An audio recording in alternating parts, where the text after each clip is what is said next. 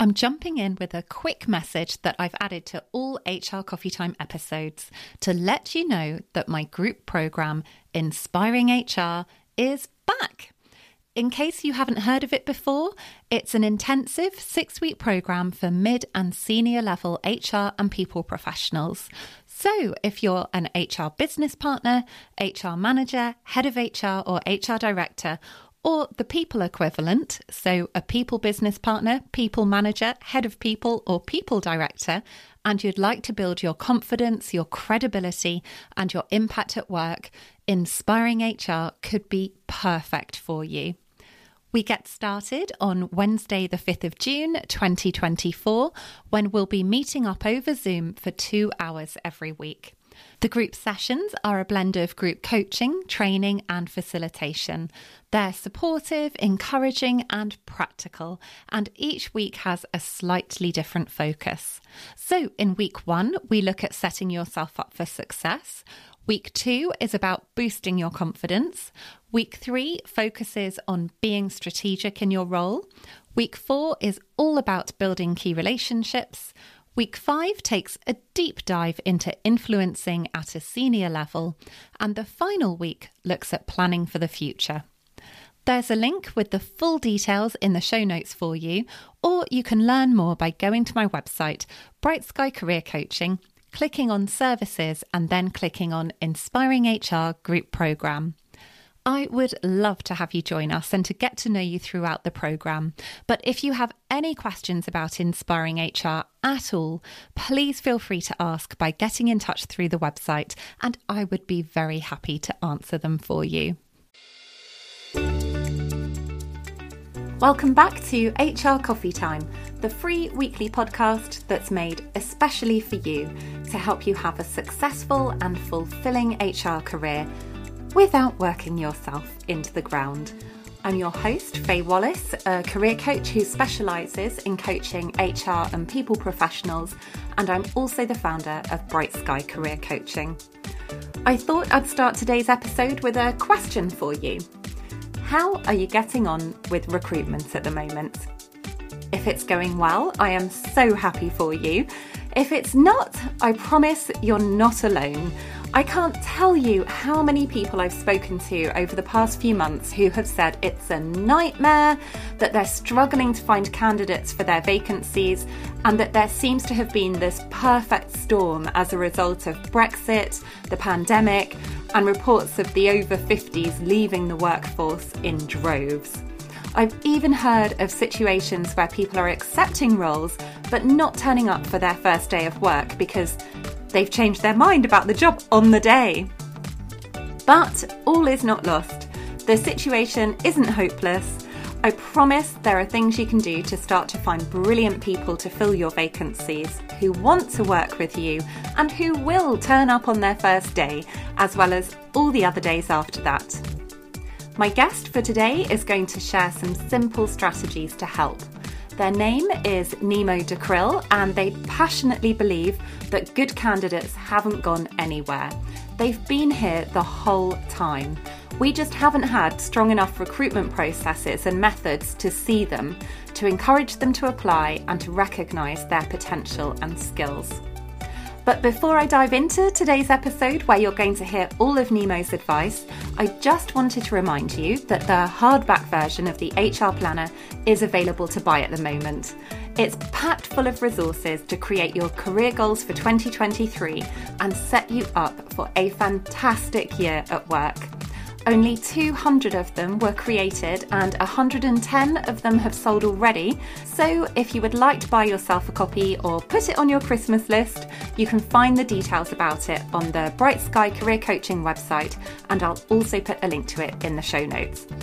And now let's crack on with the main part of the show, where you're going to learn how thinking more objectively about the requirements for your vacancies and stripping out the bias from your recruitment processes is going to help you tap into hidden talent. Welcome to the show, Nemo. It is wonderful to have you here today. And it would be fantastic if you could just start off by sharing a little bit about your background and the work that you do. Hello, Faye. Thank you so much for having me. About my background, that's a difficult one. I've done a lot of things. I am a mathematician. That's always what I come back to. More interestingly, I used to be a flautist to the Danish Queen. And as an academic, I delved into the behavioral sciences, very much on the maths and data side of things, which eventually allowed to combine with my other passion, which was DEI. I've been heading up a research centre for a cluster for 7 UK universities on gender and sexuality, and recently I've had the pleasure of combining my love for tech and my love for DEI. So that's very briefly about who I am and what I do. Thank you, Nemo. Well, we're going to learn even more about you and your work as we work our way through the interview today.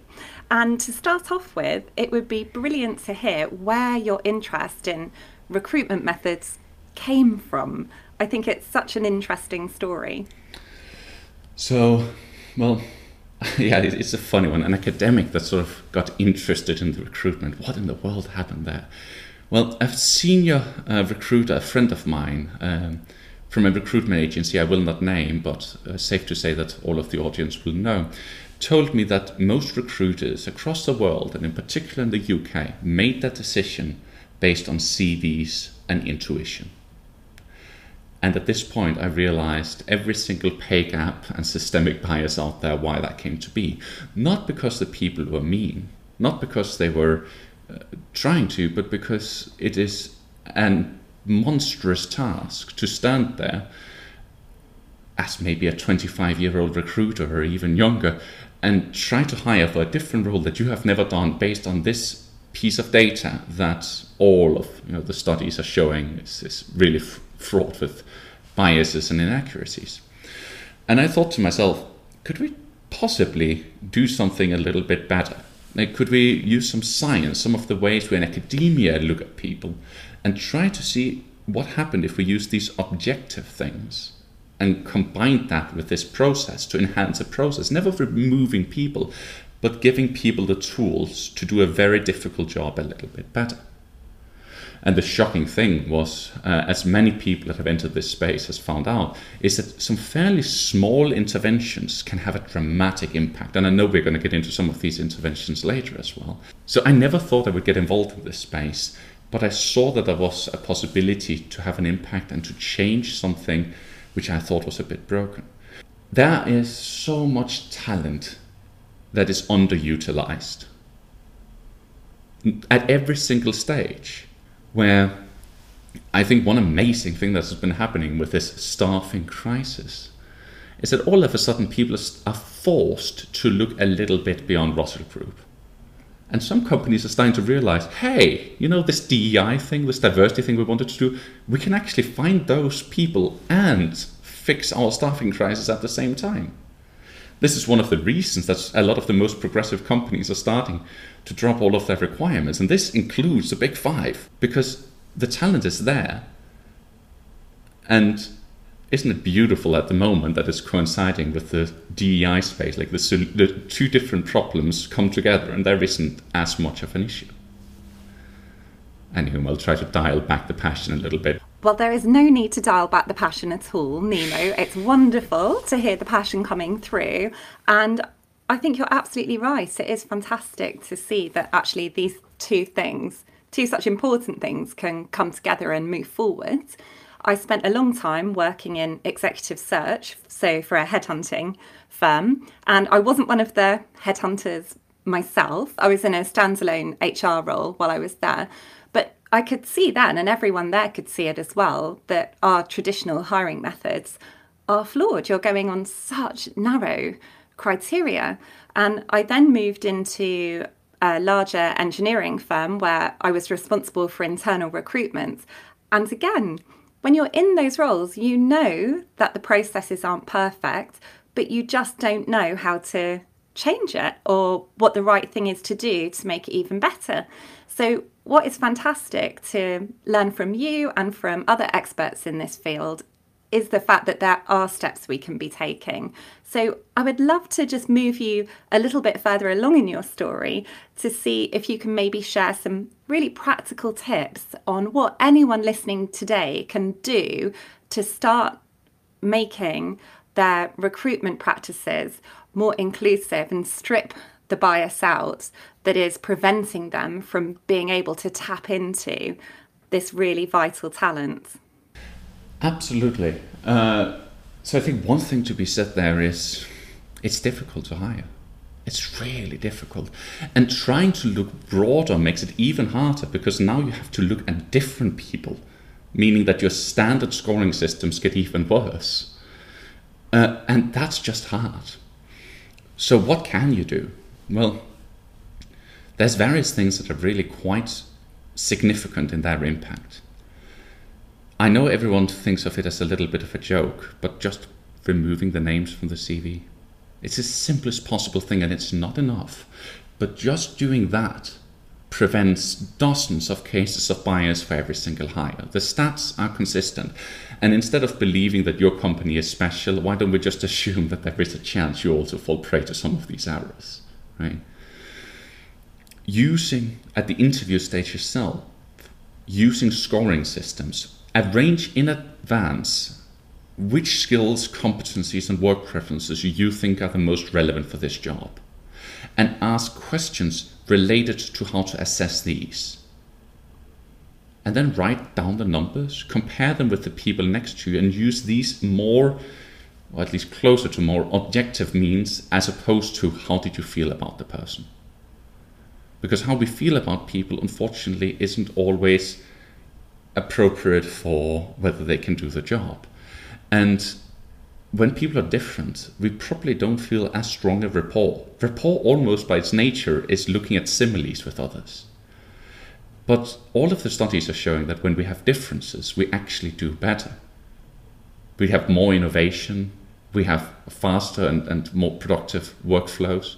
There's a study coming out from Edinburgh University showing that neurodivergent teams outperform neurotypical teams on almost all fronts. But there is more conflict. But conflict is not a bad thing. That just means disagreement. It means more engaging brainstorm as opposed to people saying the same things. When you reach out, make sure that your job descriptions are fairly gender neutral. Try and make sure that they are culturally sensitive, that you don't, or insensitive depending on what we mean with the words, but that you don't end up excluding various groups. And try to make sure that people realize that your company is genuine in wanting to consider people that might come from a background that isn't normal, quote unquote, with the word normal. Or if you think all of that is too difficult, you can use the technology we built at Sigma Polaris, of course. Well, did you want to tell us a little bit about the technology that you've built? Because I think that will be really interesting for people to hear about. Because even if they don't think, oh yes, I'm going to go ahead and use that technology, actually the thinking behind it and the principles within it, I think can be incredibly helpful for everyone just to be aware of and to think about how they could start to recruit and assess using these ideas. Absolutely. So it's basically taking that scoring card system a little bit, but putting it also at step one, the first contact that people have with your company. It's using very scientific and academic online assessments, so people sit through the assessment to try and determine some core skills and competencies of individuals and some work preferences. And then using that to determine which people to engage with more qualitatively via phone calls and interview. Which is the same idea as what has happened later, but it's so much harder to do at the first step.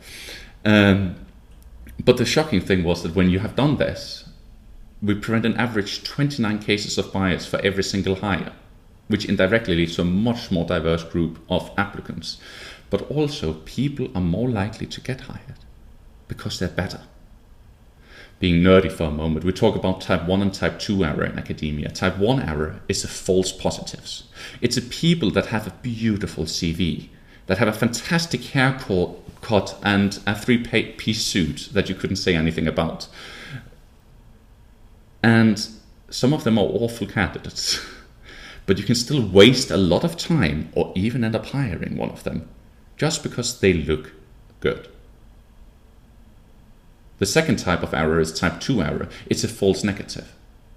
Many people have grown up not knowing how to write a good CV. I know, like, some of the most brilliant minds I've ever known, I have helped them rewrite their CVs, and I know that the first iteration I saw, they would never have gotten the job. I also know that anyone that would sit on the other side of a table from them as a hiring manager would either hire them for the job that they applied for or create a new job just for them because they were astonishing individuals.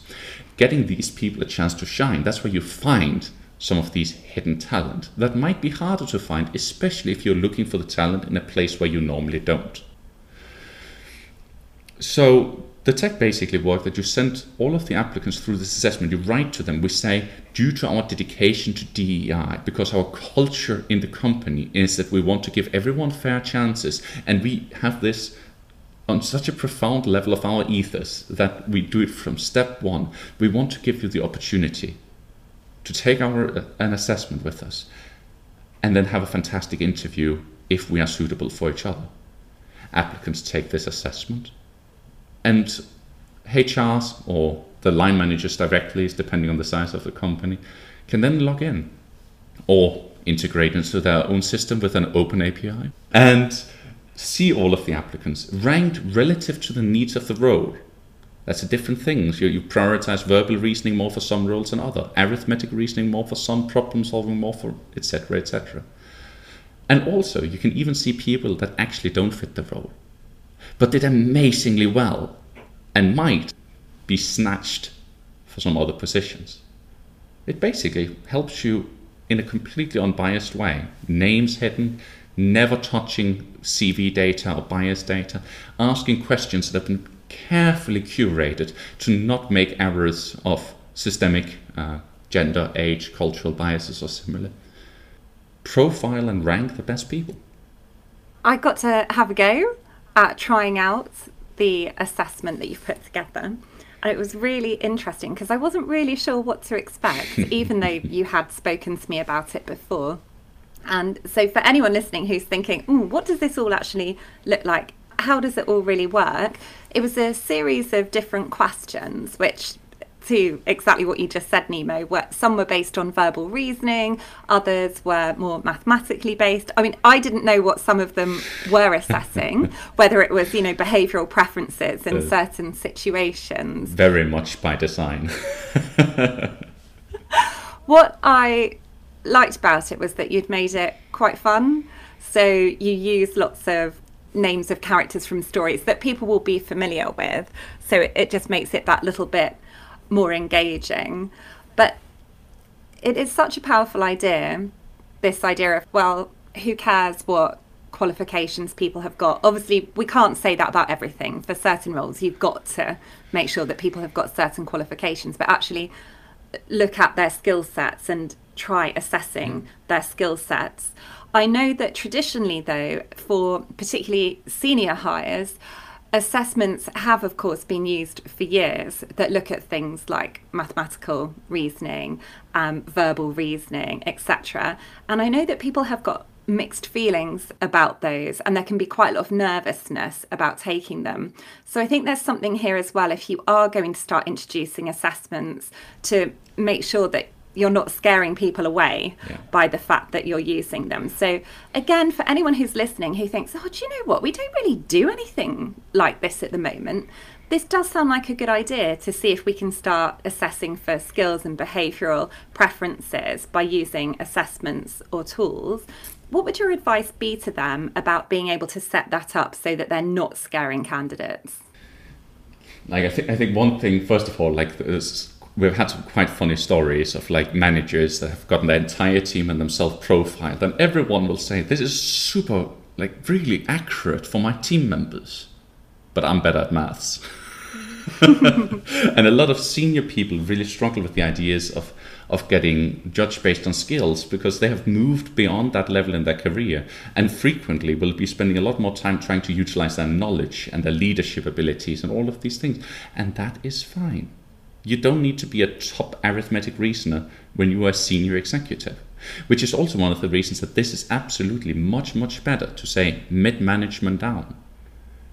Because when you start getting more senior, you need the headhunters that you mentioned you previously worked with. You need much more qualitative approaches. That being said, we have helped hire a CTO before, but at that point we became a tiny piece of the puzzle. Now, about this fear of taking the assessment, you're completely right. And I think one of the things that is quite very much by design, we mixed in a lot of questions about work preferences where there are no right or wrong answers. So instead of hitting someone with 7 hard math problems, all of this is spread out, and this makes it much more engaging. And we actually have 85% completion rate, which is completely crazy because we make it entertaining. And this is where you have to decide what is it you're actually looking for. Because if you're only looking to improve your candidate experience, well, in that case, there's a lot of games that are quite fun. They don't teach you much about the people, but you can throw in the games in advance, and then people can take those and they have a nicer journey with you. If you only want to know more about them, you can throw some really heavy assessments after them. They will take a long time, and it'll also cost an awful lot of money. And in the middle, in between that, you're completely right. It's difficult to find a place there where you don't scare people away. And I think this is where, once again, we have a DEI opportunity going on. If you're saying we're doing this because we want to be fair, well, anyone that isn't willing to go through that is probably someone that doesn't resonate with the ethos of your company. Where if you say we have a test for you, please take it, otherwise goodbye.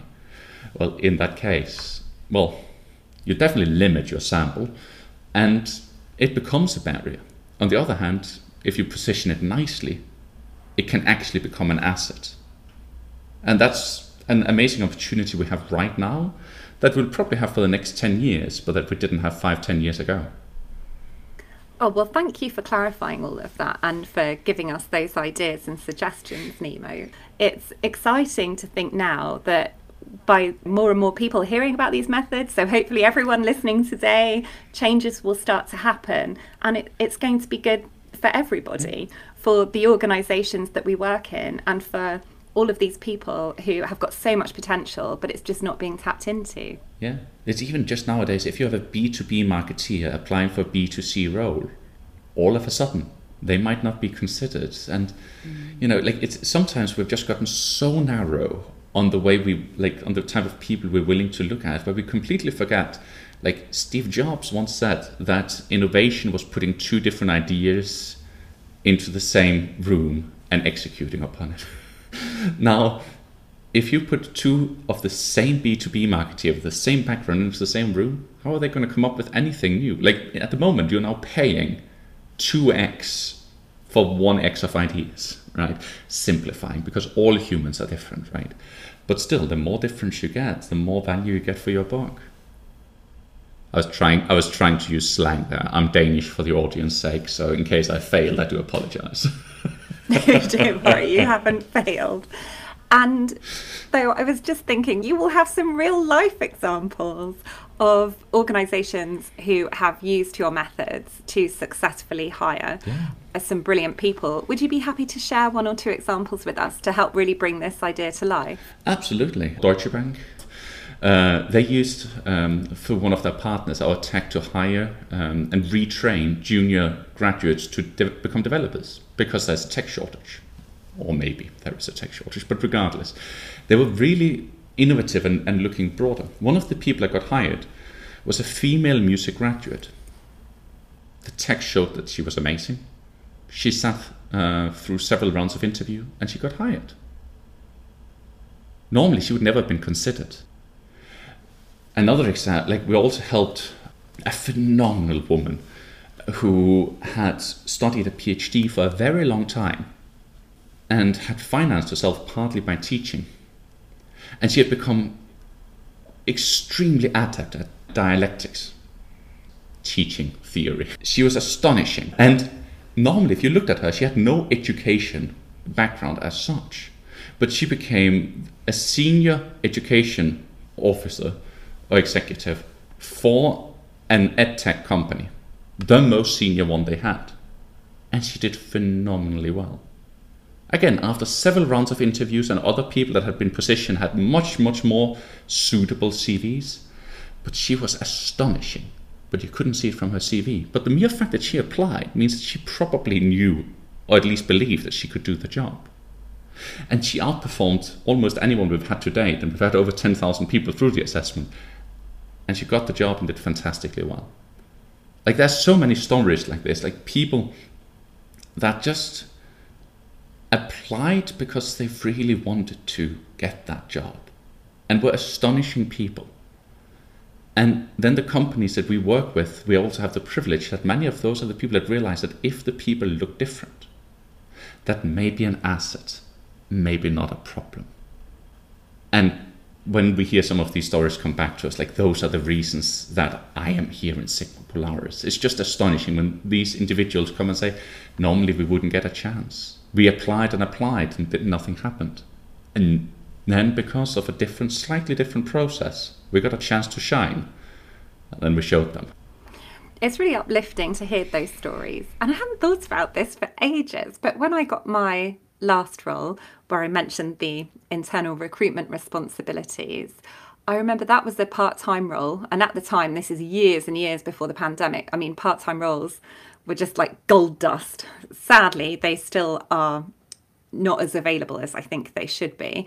But I applied for the role. I really, really wanted it. And I noticed that the role was being advertised through several different recruiters that the company was using to try and fill the position. So I applied through one, got rejected, applied through the next, got rejected, applied for the next, got rejected.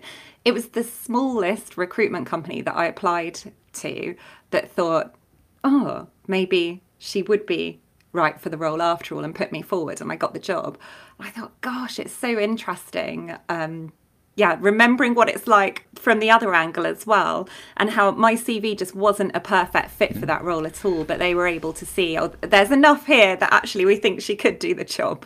Like, it's astonishing how subjective some of these things is. I got turned down from an entrepreneur accelerator once, which was quite funny because I only applied almost as a joke, because I knew I was going to get in because it wasn't that good. And I got turned down, which I was just sort of laughing at a little bit.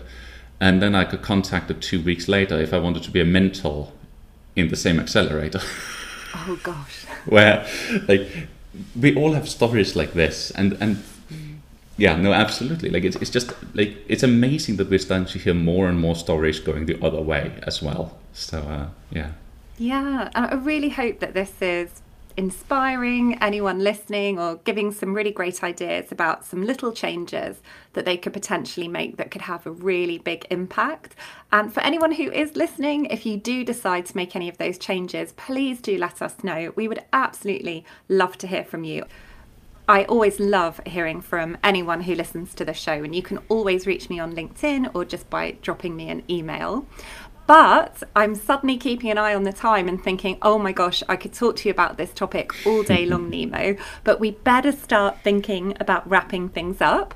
So I'm going to move you along to ask you if you can share your top non-fiction book recommendation with us all. It's a question that I ask every guest who comes on the show.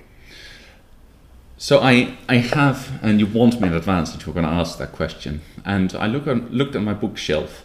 And I thought Modal Logic and Introduction to Game Theory are fantastic books, but I also realized that the audience is less likely to actually pick up that suggestion. Though if you are, please send me a message and I will suggest good literature.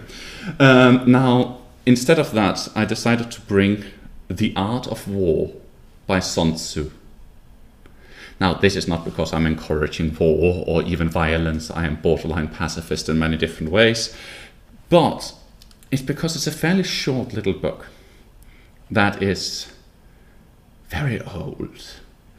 It has short little stanzas. You can read it in a couple of hours. But they used to say in ancient China that you could read it in a couple of hours, but you had to read it every single day for your entire life just to have a bit of an understanding what it was about. I think it's a beautiful book because it applies some very simple rules in an array of contexts that you can then think about and consider why they did the things. I went through it with my old flatmate, who was a fellow PhD of mine, who has gone on to become a much more successful academic than I can ever hope to be. And we went through one stanza at a time and talked about why the suggestions and why the things were said, and trying to understand the underlying reasoning, trying to understand if there was cultural significance or not. And the main thing I think sort of learning, and the reason I would recommend it, is because I think it shows that perspective is extremely important for everything. It shows that the same situation can dramatically change what you're supposed to do depending on the information you have available. And it suggests at some point do nothing and search for more information. And it's a joy to read. So The Art of War by Sun Tzu. You've probably heard about it before. It's not going to take much of your life. You read it once. You may never read it again. Or maybe you start to read it once a month. I have heard of it before, but I must admit that I have never read it, and I'm pretty sure it's not been recommended on the show before. So thank you so much for sharing that. I will pop a link in the show notes to it for anyone who's listening who thinks they might like to take a look at it as well. And before I say goodbye to you, I feel it would be wrong of me not to mention the fact that you're writing a book, aren't you, Nemo? Yes, I am indeed. So one thing we never actually shared with the audience is that I am non-binary as well, go by they, them pronouns, and DEI is a thing that I have a great passion for. Now, I think it has been amazing to see that the DEI movement has moved so far and the LGBT movement has gotten such a big voice. But I also feel that we have seen an awful lot of polarization of the entire DEI and gender debate. And I felt that it was time for someone to write a fairly brave and controversial book that tried to set a flag in the middle, recognizing great points on each side of the debate, and try to just help educate normal people about what the different people on either side, people that are not in this fight, are saying. Because anyone that says that the enemy or the opponents or the people over there are always wrong, well, those people are always wrong. There are some very good and interesting and nuanced arguments going on. But the problem is there is so much shouting going on, and I think it's time to start talking. So I'm writing a book at the moment called Gender Depolarization. Well, title is a work in progress. And I'm speaking with a couple of different publishers and agents to try and find the right help to make this a big thing. Now, I haven't actually found any that's where the dialogues have gone that far yet. A couple of people are not quite brave enough for a central position because you don't have an obvious camp of allies yet. But that also means that a small little shout out for help. I really think it's important that we can talk and ask people, what is it? Why is it you're saying what you're saying? And anyone that knows any good agents, literary agents, that could possibly agree with that statement, I would love to speak with. Because what I have found out is a lot of people like to be in one camp or the other camp, but people are a little bit afraid of the middle. So I need some help to try and have a voice of reason there. And I'm more than happy to share a book sample with anyone interested if you would write to me directly, obviously under the assumption it cannot be spread any further. Because I love this. I think you can change the world in 3 different ways. You can change the world through technology. You can change the world through ideas. And you can change the world through art. Now, my day job, I'm doing it through technology. But on the side, and amazing opportunities like this, Faye, and thank you again so much for having me, I also have the joy of being able to share some ideas. And sometimes I speak only about DEI, nothing that's even tech related. And on that front, I want to have a louder voice because we need to change this world. And it starts with things like HR Coffee Time podcast. Well, I wish you the absolute best of luck with finishing your book and getting it published, Nemo. It's such an important subject to be tackling. And I'm looking forward to hearing all about it when it's released and reading it as well. I have already read the sample chapters. Thank you so much for sharing that with me. And I am sure that you'll have other listeners get in touch with you to ask if they can take a look at it too. Which brings me to my very final question, which is for anyone who's listening who would like to get in touch with you to learn more about the book, more about you, or more about Sigma Polaris, your company, and the assessments that you offer, what is the best way of them doing this? You could find me on LinkedIn. I am sure that Faye will also tag me in on that, at Nemo de Krill. Alternatively, you can send a message to Nemo at sigmapolaris.com. That is Sigma like the symbol and Polaris like the star. But I'm Nemo de Krill, and I think I'm the only one in the world. Well, what a great way to be able to sign off from something by being able to say you're the only one in the world. I hope you enjoyed meeting Nemo and learning from them. They shared so much that I thought it would be useful to wrap up the episode with a quick recap of their key pointers to create more inclusive hiring practices that can remove bias and lead to a more diverse group of applicants, whether that diversity is to do with gender, cultural background, disability, neurodiversity, or social mobility. And those tips were to remove names from CVs, use scoring systems at the interview stage, not based on how you feel about people. Make sure your job descriptions are gender neutral and culturally sensitive. Be explicit about the fact that you're committed to diversity, equity, and inclusion, and that this includes your hiring practices. If you decide to use assessments like the ones Nemo's company, Sigma Polaris, has created, set them up for success by explaining they're part of your DEI commitment. That brings us to the end of the episode. I really hope you've enjoyed it. If you have a friend who works in HR who you think would find it interesting, please do go ahead and share it with them. I would love HR Coffee Time to reach and help as many people within the profession as possible.